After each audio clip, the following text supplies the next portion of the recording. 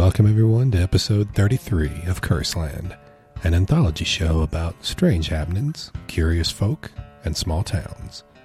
As always, I am your host and sole proprietor of Curseland, which can be found at www.curse.land. I hope you enjoy today's episode. Let's get started.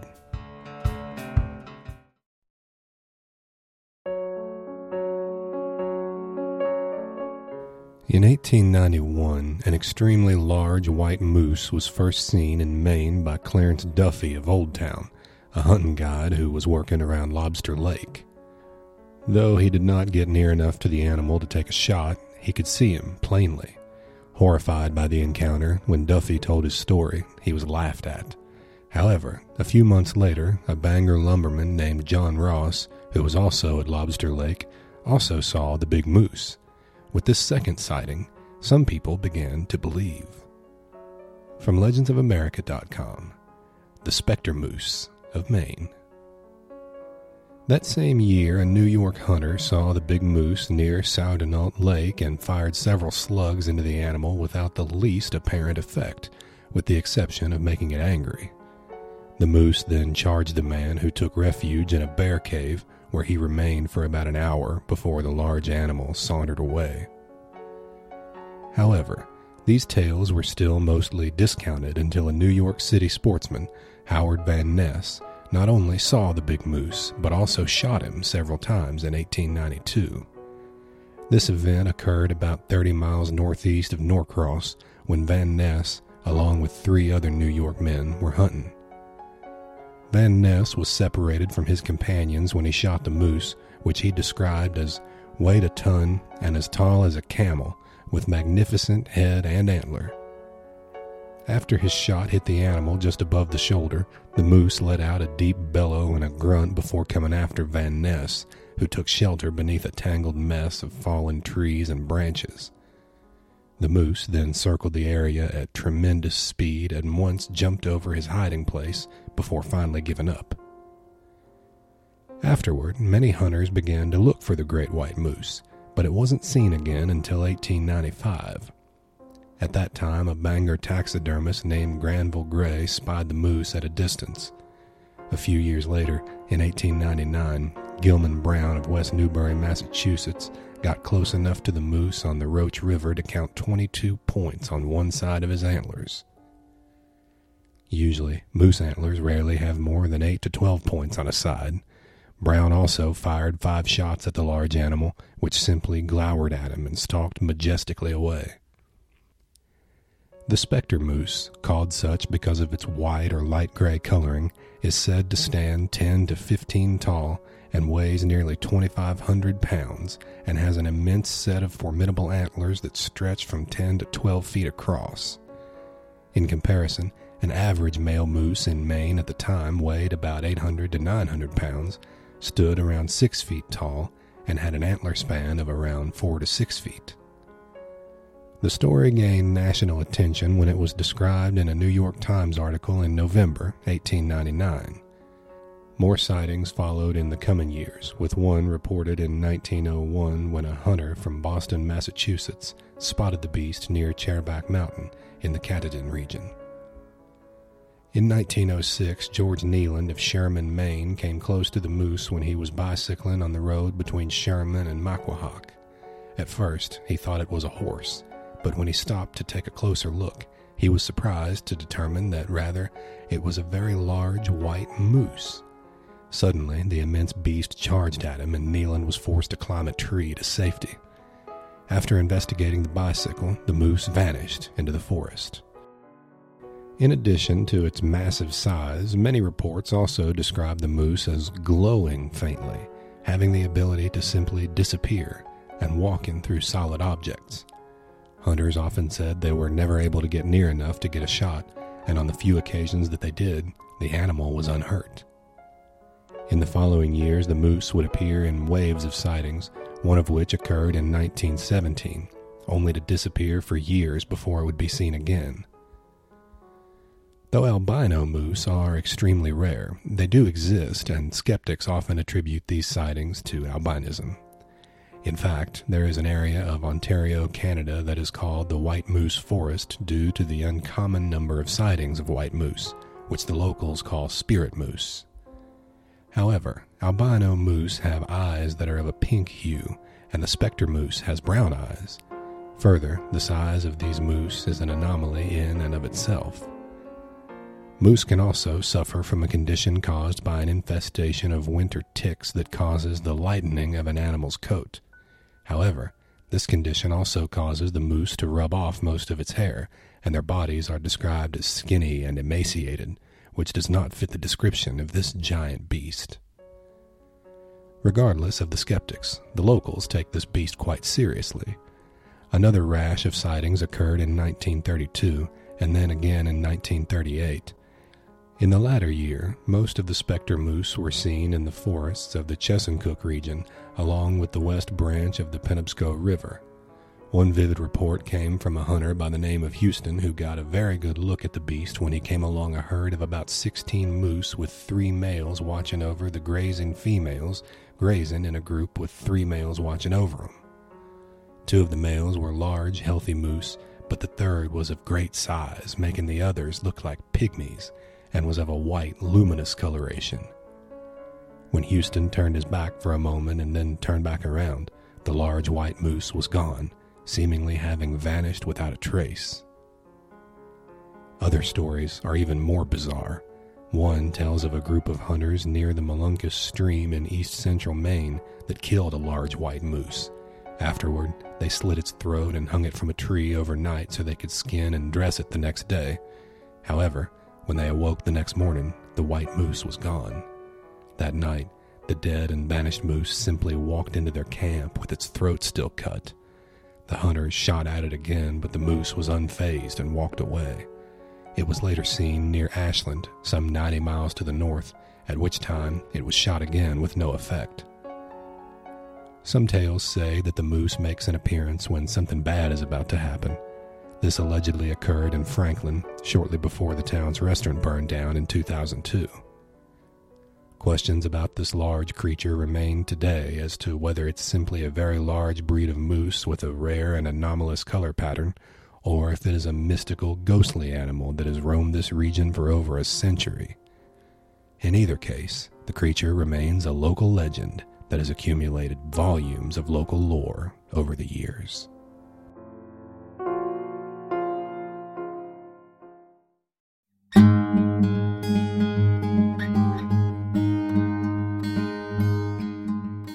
Now a story from the book Labyrinth 13 by Kurt Rowlett. It's entitled House of Blood. The story itself may be familiar to some of you because I think I have covered it before, if it's the same house I'm remembering. But this article features someone who says that they met the people who lived in the house where these events supposedly took place. So, here we go. On September 8th, 1987, at the Atlanta, Georgia home of an elderly couple named William and Minnie Winston, a large amount of human blood mysteriously appeared and was discovered to be splattered, streaked, and pooled throughout the inside of their house. At the time that this incident occurred, it received sensational treatment by local television news, and the area talk radio shows were abuzz over the story for several weeks. But just what exactly caused human blood to materialize in the Winston home has never been satisfactorily explained. By outward appearances, it is a case without precedent and one that remains an unexplained mystery to this day. The 1990 edition of the Book of Lists included a narrative about the Winston home in its 15 Strangest Stories of the Year record. And you may have also read about this case in the book Unexplained Mysteries of the 20th Century. In that book, authors-researchers Janet and Colin Board attributed the appearance of the blood to a resident poltergeist. However, my own investigation did not uncover any specific evidence that indicated a prior supernatural event preceding the appearance of the blood. But after all things are considered, a paranormal event seems to be as likely an explanation as any other that has been proposed to date. The events surrounding the appearance of the blood are as follows. Mrs. Winston first noticed the blood on the floor of her bathroom as she was stepping out of her bath that evening. She initially thought that her husband, William, was bleeding, but she soon discovered that he wasn't, and that he was just as dismayed as his wife as to where the blood had come from. As Mrs. Winston mopped up the blood in the bathroom, Mr. Winston made a tour of the house and was amazed to discover that blood was spattered and pooled throughout their house, including the basement. The police were notified, and Detective Steve Cartwright of the Atlanta Police Department was assigned to investigate. In a news conference, a police spokesperson stated that they had found copious amounts of blood spattered on the walls, baseboards, and floors in 5 rooms of the Winston home. The police sent the blood to the Georgia State Crime Laboratory to be analyzed and determined that it was definitely human blood, type O positive. And since both Mr. and Mrs. Winston had type A blood, it was obvious that the blood had not come from either of them. The Winstons told the police that they had not had any visitors in their home prior to the appearance of the blood and were at a loss as to where it might have come from. As you would expect, the story created a huge sensation when it hit the local news, becoming the top story for several days on both television and talk radio, where callers into the shows suggested everything from a deliberate hoax to manifestations of demonic forces.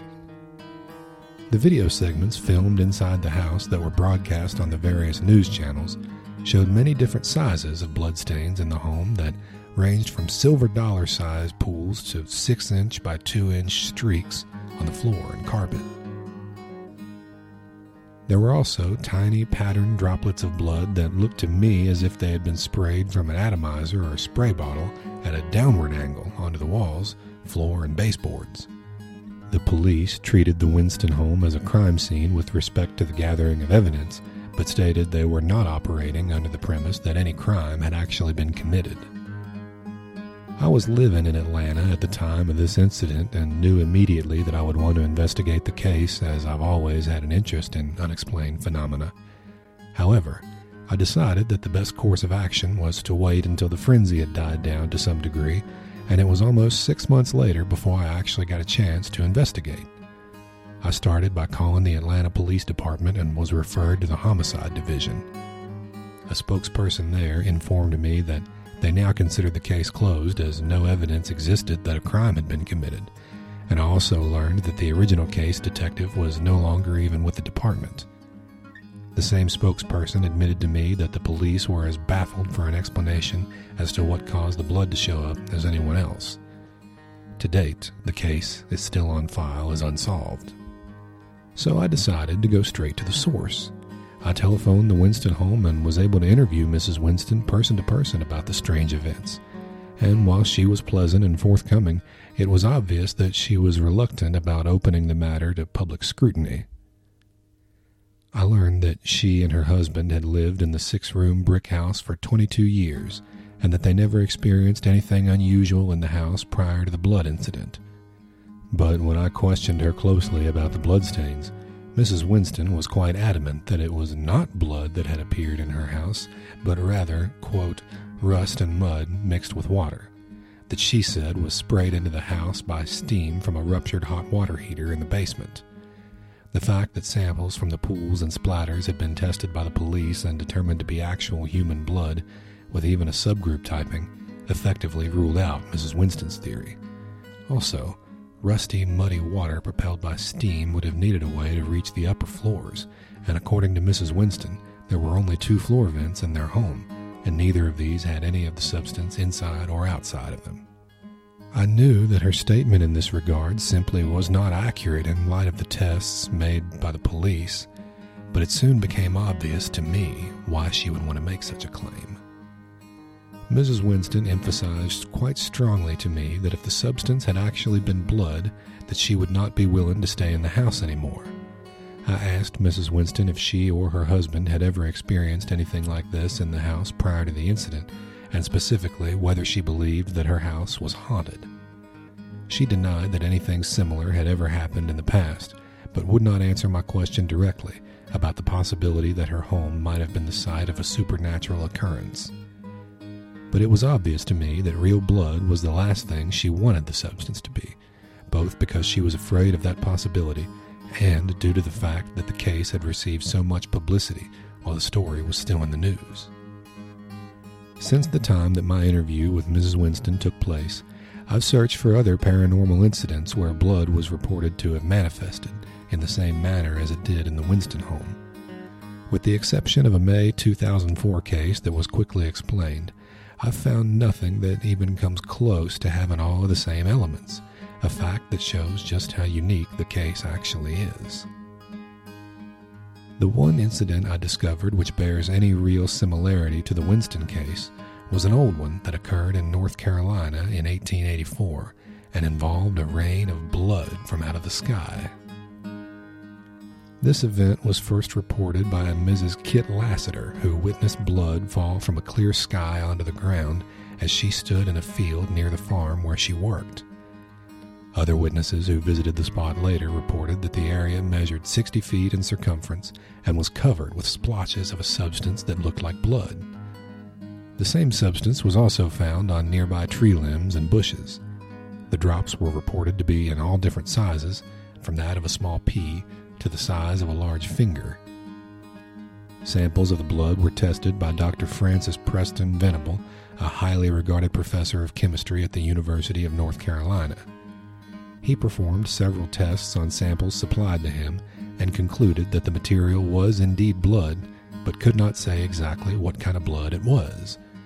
Mrs. Lassiter was quoted as saying that she was frightened and affected by the incident, taking it as a portent of death or evil of some kind.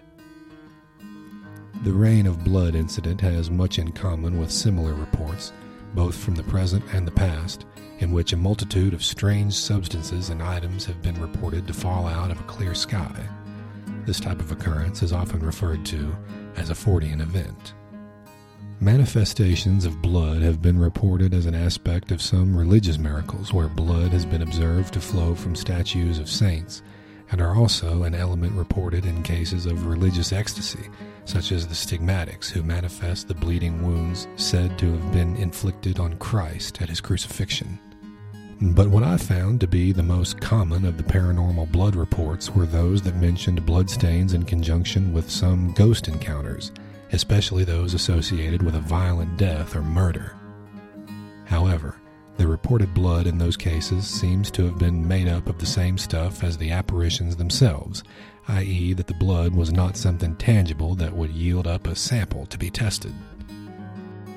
Included here for editorial balance is a synopsis of a report prepared by Rebecca Long of the Georgia Skeptics Group. Several members of the Georgia Skeptics also investigated the Winston case in 1994, and according to their report, were told by the police detective in charge of the case at the time that it was his professional opinion that someone had deliberately splattered the blood around the house as a hoax, further stating that family problems apparently existed which gave either the Winstons or their children a possible motive for perpetrating such a hoax. The detective believed that the Winstons could have had access to human blood because Mr. Winston was a kidney dialysis patient, leading to his suggestion that one or both of the Winstons might have hoaxed the blood incident in order to get more attention from their children.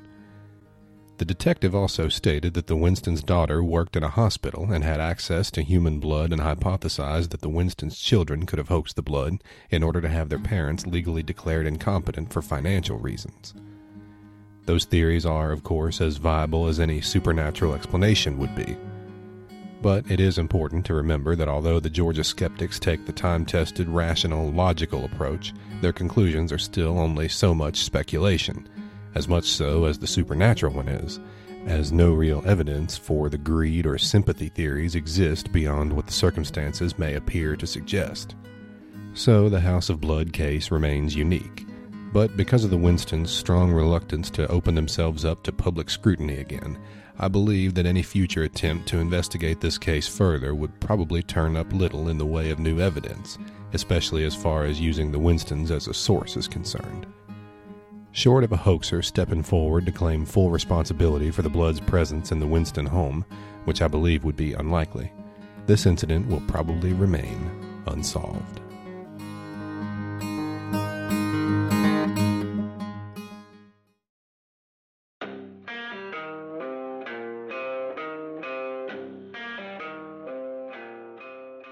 When I close my eyes and try to recall the sweet memories and images of my Appalachian childhood of the 1980s and 90s, visions of stuffy public school classrooms, summers spent swimming and playing with my friends in the mountain snow are never too far away. From Appalachian Magazine, the Nashville Network at Grandma's House, the story of TNN. As accurate as these memories are, perhaps no one single scene encapsulates the Appalachian childhood of my generation quite as well as an image of me sitting in a dated, elderly person's living room while the Nashville Network blared unnoticeably in the background. Whether it was Crook and Chase, Bill Dance's Country Sportsman, Dukes of Hazzard, or in the latter years, Roller Jam, the Nashville Network offered viewers something missing on television these days. A return to a more simple and innocent time. Yes, a lot about the channel was a bit cheesy, but in an era when satellite television was in its infancy, the program was a rare gem and offered an opportunity of bonding with one's grandparents that has long since faded away. These days, I have nothing shy of 1,000 channels on television. Sadly, the Nashville Network is no longer one of them. What happened to this channel that once served as the most powerful driving force for rural media, and why did it appear so suddenly, then vanish away? The story of the Nashville Network began on March 7, 1983, when it was launched as a basic cable and satellite television network from the now-defunct Opryland, USA theme park near Nashville. Unfortunately, the network was forced to play second fiddle to CMT as country music television's launch was hurried and went live 2 days prior to TNN and was able to claim the title First Country Music Cable Television Network. Only a few months after its launch, Gaylord Entertainment Company purchased TNN and the Opryland properties. In the early years, nearly all the network's programming was geared around the Nashville music scene and local Nashville personalities, such as Ralph Emery, Dan Miller, Charlie Chase, Lorianne Crook, Gary Beatty, and Dina Shore. In 1991, Gaylord Entertainment purchased CMT and operated the two networks in tandem with each other, with CMT showing only music videos, while TNN phased out videos blocks for programming that was of interest to rural viewers. Through the latter half of the 1990s, the network dedicated its entire Sunday lineup to motorsports and became a hub for all things NASCAR. In 1997, Westinghouse Electric, who at the time owned the CBS network, purchased TNN and CMT, which allowed the network rights to air shows such as the Dukes of Hazzard and Dallas. It was during this same time period, however, that the network attempted to distance itself from its country music and country lifestyle image in an effort to court a younger demographic of viewer. In 1998, the network dropped the Nashville Network moniker and shortened its official name to TNN. Ownership shifted to Viacom and TNN's headquarters were moved from Nashville to New York City, and the network was folded into Viacom's MTV Networks division. In 2000, Viacom again attempted to rebrand the network and once again changed its name to the National Network, then the new TNN, reformatting the network to compete with TNT, TBS, and USA Network. This name, however, did not carry the pizzazz New York managers were hoping for, so the name and channel was again relaunched in 2003 as Spike TV. 3 years later, it was again rebranded simply as Spike. This past year, the network again underwent an entire rebranding and is now the Paramount Network. I do not know if forsaking its country roots and trading in the Duke Boys and NASCAR for CSI New York and Married with Children was profitable for the network.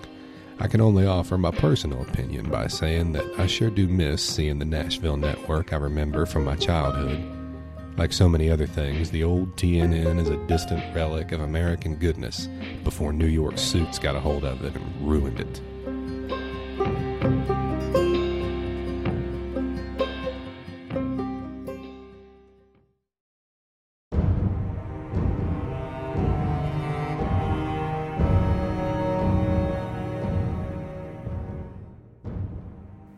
Now from the Mysterious Universe at themysteriousuniverse.org. Government Manipulation and the Virgin Mary. It may surprise many to learn that religious-themed manipulation by government agencies and contracted think tanks has been going on for a very long time. This fact is in evidence in the pages of a fascinating report written back on April 14, 1950, by a woman named Jean M. Hungerford. The title of her paper, The Exploitation of Superstitions for Purposes of Psychological Warfare. As a definitive think tank type group, RAND was commissioned to prepare the document for the Intelligence Division of the U.S. Air Force. The USAF had an intriguing request for RAND. Air Force officials wanted to know if religion could be manipulated in such a fashion that it would help the military to win wars around the world. It might have sounded like an odd request, but RAND knew exactly where to go with all this. The report runs to just under 40 pages and gave the Air Force exactly what it wanted. Jean M. Hungerford wrote, "Recently, a series of religious miracles has been reported from Czechoslovakian villages. In one instance, the cross on the altar of a parish church was reported to have bowed right and left and finally, symbolically, to the west. The miracle so impressed the Czechs that pilgrims began to converge on the village from miles around until communist officials closed the church and turned the pilgrims away from approaching roads." That was not all. Hungerford informed the Air Force that a fascinating story, some might say an outrageous story, to the effect that none other than the Virgin Mary herself had manifested before a communist and smacked him in the face, causing the man to fall to the ground in a dead faint. A somewhat similar tale that Hungerford shared with the Air Force intelligence concerned a group of American soldiers walking along a stretch of road in western Bohemia, and with the Virgin Mary walking beside them, side by side. That wasn't all. The Virgin Mary was proudly flying the American flag. Although Hungerford pointed out to the Air Force that these stories were clearly fabricated, they were created for a specific reason. That reason was to manipulate enemy forces into believing that the Virgin Mary, and by definition, God himself too, was on the side of the United States. And that both the Virgin Mary and God were both anti-communist in nature. Hungerford wasn't sure who exactly had promoted these tales, but she was pretty certain it was psychological warfare experts buried deep somewhere in the U.S. intelligence community. This theory gained more support when Hungerford demonstrated for her Air Force audience that when intelligence agencies of both Czechoslovakia and the Soviet Union were shown to have been carefully following all of these events of a manipulative and religious type, the U.S. Army was listening in on them, primarily to make sure that the ruse was working. It was. The extent of the ruse and the way in which it was clearly working, and working very well, can be seen in Hungerford's next words. According to the Foreign Broadcast Information Service's daily reports of Soviet and Eastern European radio broadcasts, there were 9 broadcasts concerning the miracles between February 28th and March 19th, 7 from Czech transmitters and 2 from Moscow, including a review of a New Times article on the subject. It was clear to Hungerford, who went on to make it clear to the Air Force, that manipulating religion for warfare-based reasons and goals was not only feasible, but highly successful too. Finally, there was the fact that Hungerford had learned that the Soviets were pretty sure that no such religious events had ever occurred on the battlefield. They knew this was an American ruse, Hungerford told the Air Force in her report. Going back to the story of the Virgin Mary holding high the American flag, Hungerford noted the content of a radio broadcast coming out of Prague, which today is the capital of the Czech Republic. Notably, the broadcast was translated into English by none other than the agents of the CIA. This makes it very clear that multiple agencies of government and the military were interested in this issue of religious manipulation. RAND, the Air Force, the CIA, and the Army, and, in their own unique ways, were all following what was broadly the same path. The CIA's translation stated, "It is obvious at first sight that this apparition bears the mark made in the United States. These despicable machinations only help to unmask the high clergy as executors of the plans of the imperialist warmongers communicated to them by the Vatican through its agents."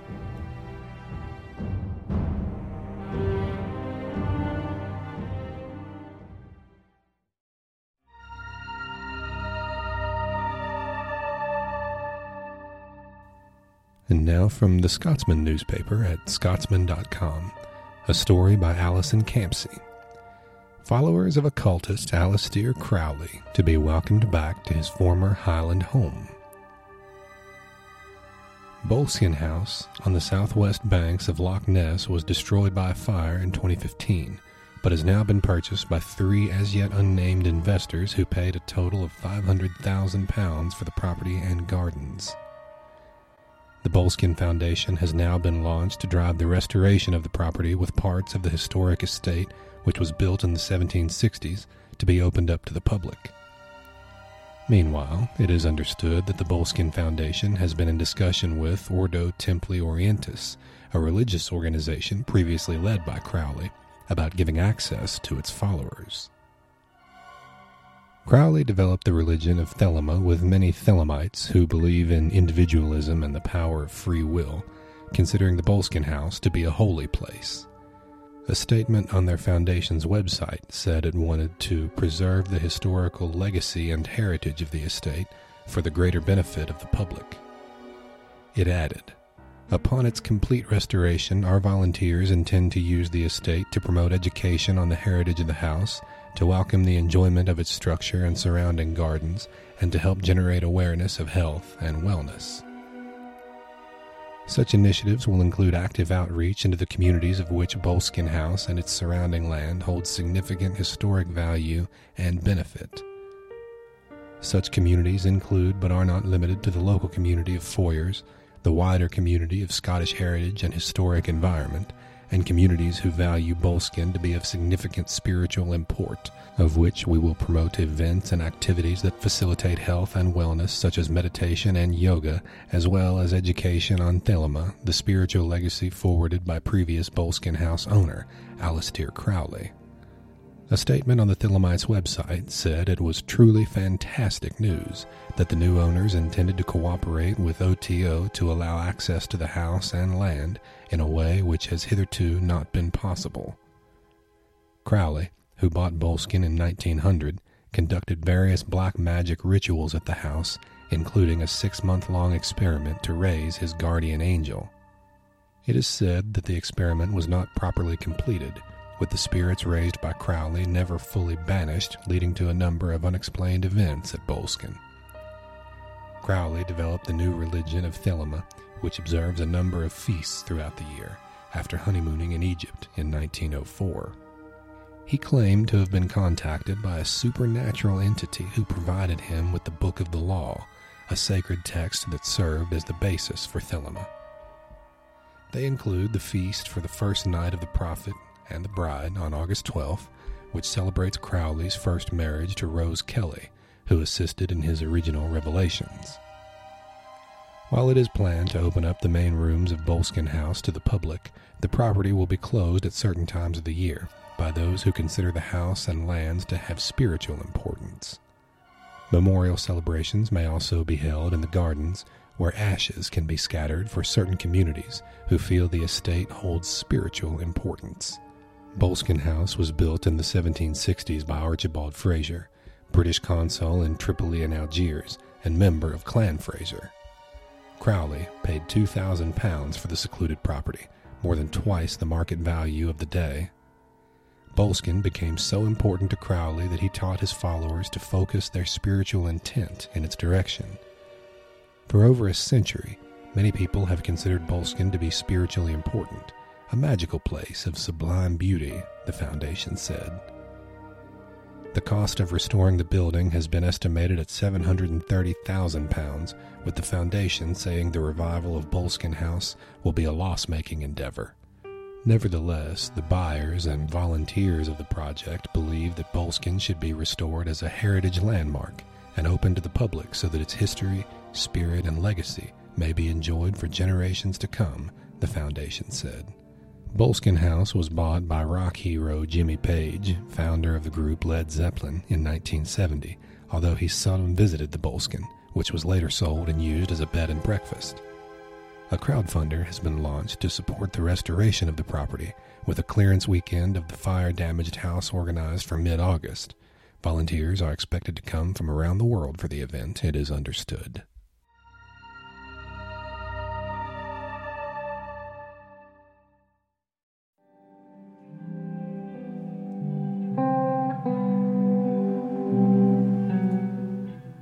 Here's another one from Mysterious Universe at mysteriousuniverse.org. Some strange and mysterious unbreakable ciphers. For as long as humans have been around, it seems we've always been constantly trying to concoct codes and ciphers that no one else can read except those that we want to. In modern times, much attention has been paid to undecipherable texts such as the Voynich manuscript, but this doesn't even begin to scratch the surface of all the unbroken, indecipherable codes that are out there. Here, we'll take a look at some other strange ciphers that are just as mysterious and just as unsolved. One early coded cipher that has baffled people for centuries was first published in 1553 by Italian cryptographer Giovan Battista Balasso in a book called La Cifra del Sig Giovan Battista Balasso, which would go on to encompass a total of 3 editions. Balasso was notable for his rather tricky and unorthodox approach to cryptography, which made his ciphers maddeningly difficult to penetrate, and he knew it, often taunting those who would try with passages promising that the ciphers contain some beautiful things that are interesting to know, and even offering hints to those who would try to crack them. Balasso openly challenged anyone to try and crack his code, and when no one could, he proclaimed that if the codes weren't solved in a year, he would openly reveal their secrets himself, although he never did, and for centuries they remained frustrating enigmas. It would not be until 2009 that one of the 7 total ciphers offered by Balasso was finally decoded by an Englishman named Tony Gaffney, who found the message to be rather bizarre and concerning Renaissance astrological medicine, but the others have so far remained just as mysterious as they have been for hundreds of years. What do they contain? Only one way to find out, and that's to solve them yourself. You can see them here, and this page does link to pictures of these ciphers if you want to have a look. Another older and rather mysterious set of ciphers is apparently buried within the British Library, where it turns out there keep being discovered whole books written in cipher that no one has ever seen before. The first of these is a book written in 1657 by Ben Ezra Asaph called The Subtlety of Witches. This book is particularly maddening because it includes a section in normal, plain English in the beginning, immediately taunting the reader by proclaiming that no one will ever be able to decode the text that follows, after which it becomes a morass of strange codes and gobbledygook that have remained unraveled to this day. 2 other books written in cipher that have been found within the dusty archives of the library are the unwieldy titled Order of the Altar, Ancient Mysteries to Which Females Were Alone Admissible, being part of the first of the secrets preserved in the Association of Maiden Unity and Attachment from 1835, and Mysteries of Vesta from 1850, none of which have ever been solved, and one might as well be reading random scribbles for all the sense they make. One curious and well-known unbreakable cipher was allegedly written in 1823 by none other than Joseph Smith, Jr., the founder of the Mormon religion. The cipher itself in this case is not bound up into a book or manual, but is rather simply scrawled on a small piece of paper, where there are supposedly drawn the actual characters Smith saw on the mythical golden plates he claimed to have come across, which had served for the basis of the Book of Mormon. These golden plates were said to hold ancient hieroglyphs very similar to those of Egypt, but no one except Smith had ever really known what they looked like until the cipher was found on that lone piece of paper. In 1828, the paper was sent in for handwriting analysis by a Charles Anthon, renowned expert of classical writing at Columbia University, and he would supposedly claim that the characters, often referred to as the characters, were authentic, and that they were a mix of Egyptian, Chaldaic, Assyriac, and Arabic. Unfortunately, at the time, Anthon had not been told that the paper was from Smith, and when he learned that it was linked to the Mormon religion, Anthon was not pleased, supposedly destroying the paper, deriding it all as a hoax, and leaving it and its meaning lost to history. It has been speculated that the message was everything from proof that Smith had really seen something wondrous on the golden plates, to a hoax, to random scribblings, but no one really knows, and the Anthon transcript remains an impenetrable mystery. Also from the 1800s is a cipher written by the French author and missionary Emmanuel Henri Dieudonné Dominic, who spent a good deal of his life traveling between France and the United States, particularly Texas, and besides his theological work was considered a sort of travel author of the day. Among his works is one particularly out-of-place and bizarre piece called Le Livre des Sauvages, which, to make it stranger, was claimed to have been a document Dominic had found among the Native Americans of the region. What makes it all so odd is that the book is just filled with pages upon pages of bizarre drawings, doodles, and symbols, all without any apparent meaning and interspersed with the occasional random use of German words and phrases. Standing out among all these designs and pictures are numerous stick figures depicted in various poses of a sexual nature, and no one has any clue what it all means. Indeed, no one is even sure if there's any meaning to it all, or just the deranged ramblings of an unbalanced mind, but it is certainly a strange work to find among Dominic's other very normal works, and considering all of the dirty images, no one seems to be willing to even try. Nick Pelling of Cipher Mysteries has said of it, "But frankly, unless a cipher historian with a particularly strong interest in psychosexual hang-ups steps forward, I don't think anyone's going to try, hard to decipher this little oeuvre. Basically, even if you can't read the words, you probably can get the overall picture." One of the more famous and modern sets of uncracked ciphers floating around out there are what have come to be known as the Feynman ciphers. They're relatively recent, uploaded to an early site called Usenet back in 1987, during the Internet's infancy. The one who uploaded them was a Chris Cole, programmer at Peregrine Systems, and he made the claim that the ciphers had been passed to the brilliant Nobel laureate physicist Dr. Richard Feynman by another party who was claimed to be an unidentified fellow physicist at Los Alamos Laboratories. Cole claimed that he had received 3 samples of the codes, but that Feynman had been totally baffled by them, unable to solve them, hence the reason why he had gone public with them. One of the samples was eventually decoded by John Morrison at the Jet Propulsion Laboratory, and oddly found to be the opening section of Chaucer's Canterbury Tales in Middle English, for reasons unknown. The other 2 have never been solved, and if you feel like having a go at breaking them, you can see them here. Then there are links to some photographs of these. Why do such ciphers exist? What messages remain hidden within them, and why have they been buried down past the point which we cannot understand? These have been just a few of many, and at this point, no one really knows. And these strange and unconquered ciphers sit out there taunting us and waiting to be broken. Their mysteries quite possibly forever beyond our grasp.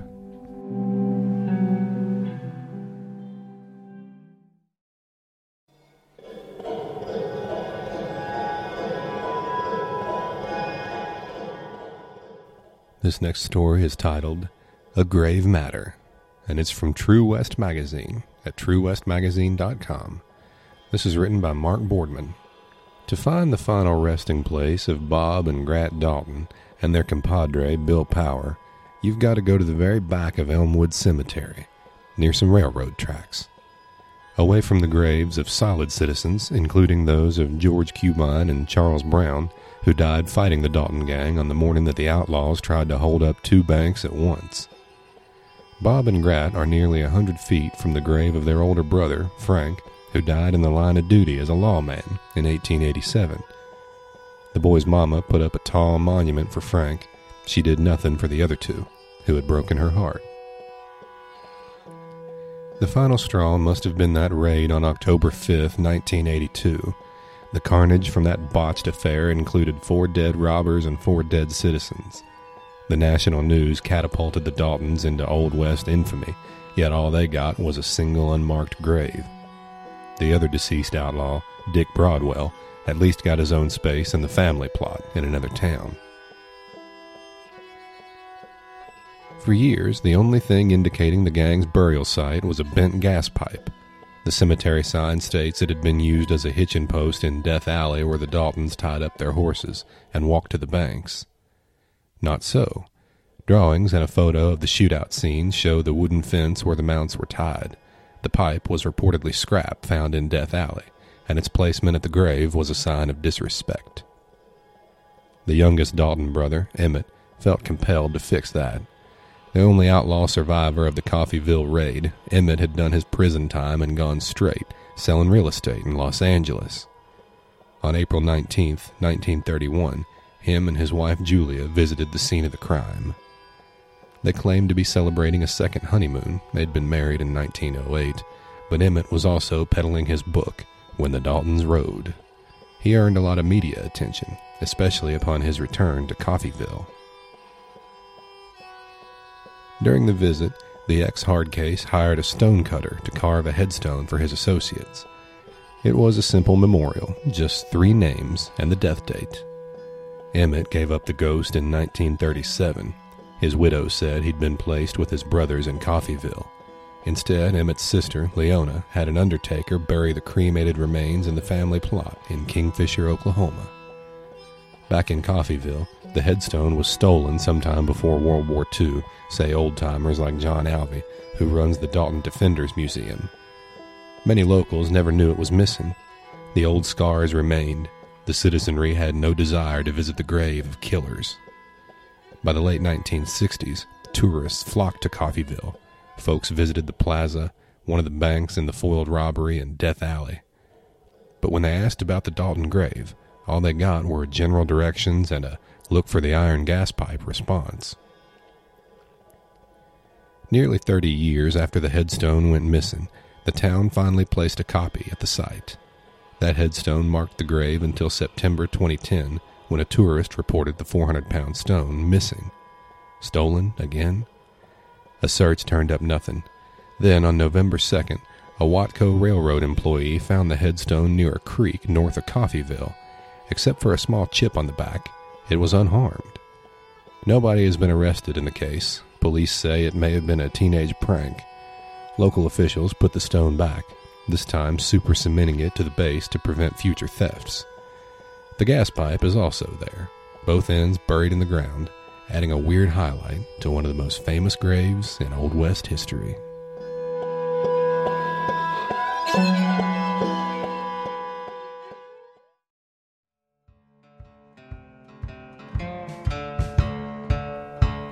And that concludes this episode of Curseland. Thank you very much for listening, and I hope you all enjoyed. As always, if you got a story you'd like to hear on the show or any other feedback, please email feedback@curse.land. The show is also on Twitter @Curseland, so you can message me on there if you prefer. Till next time, I'll talk to y'all later.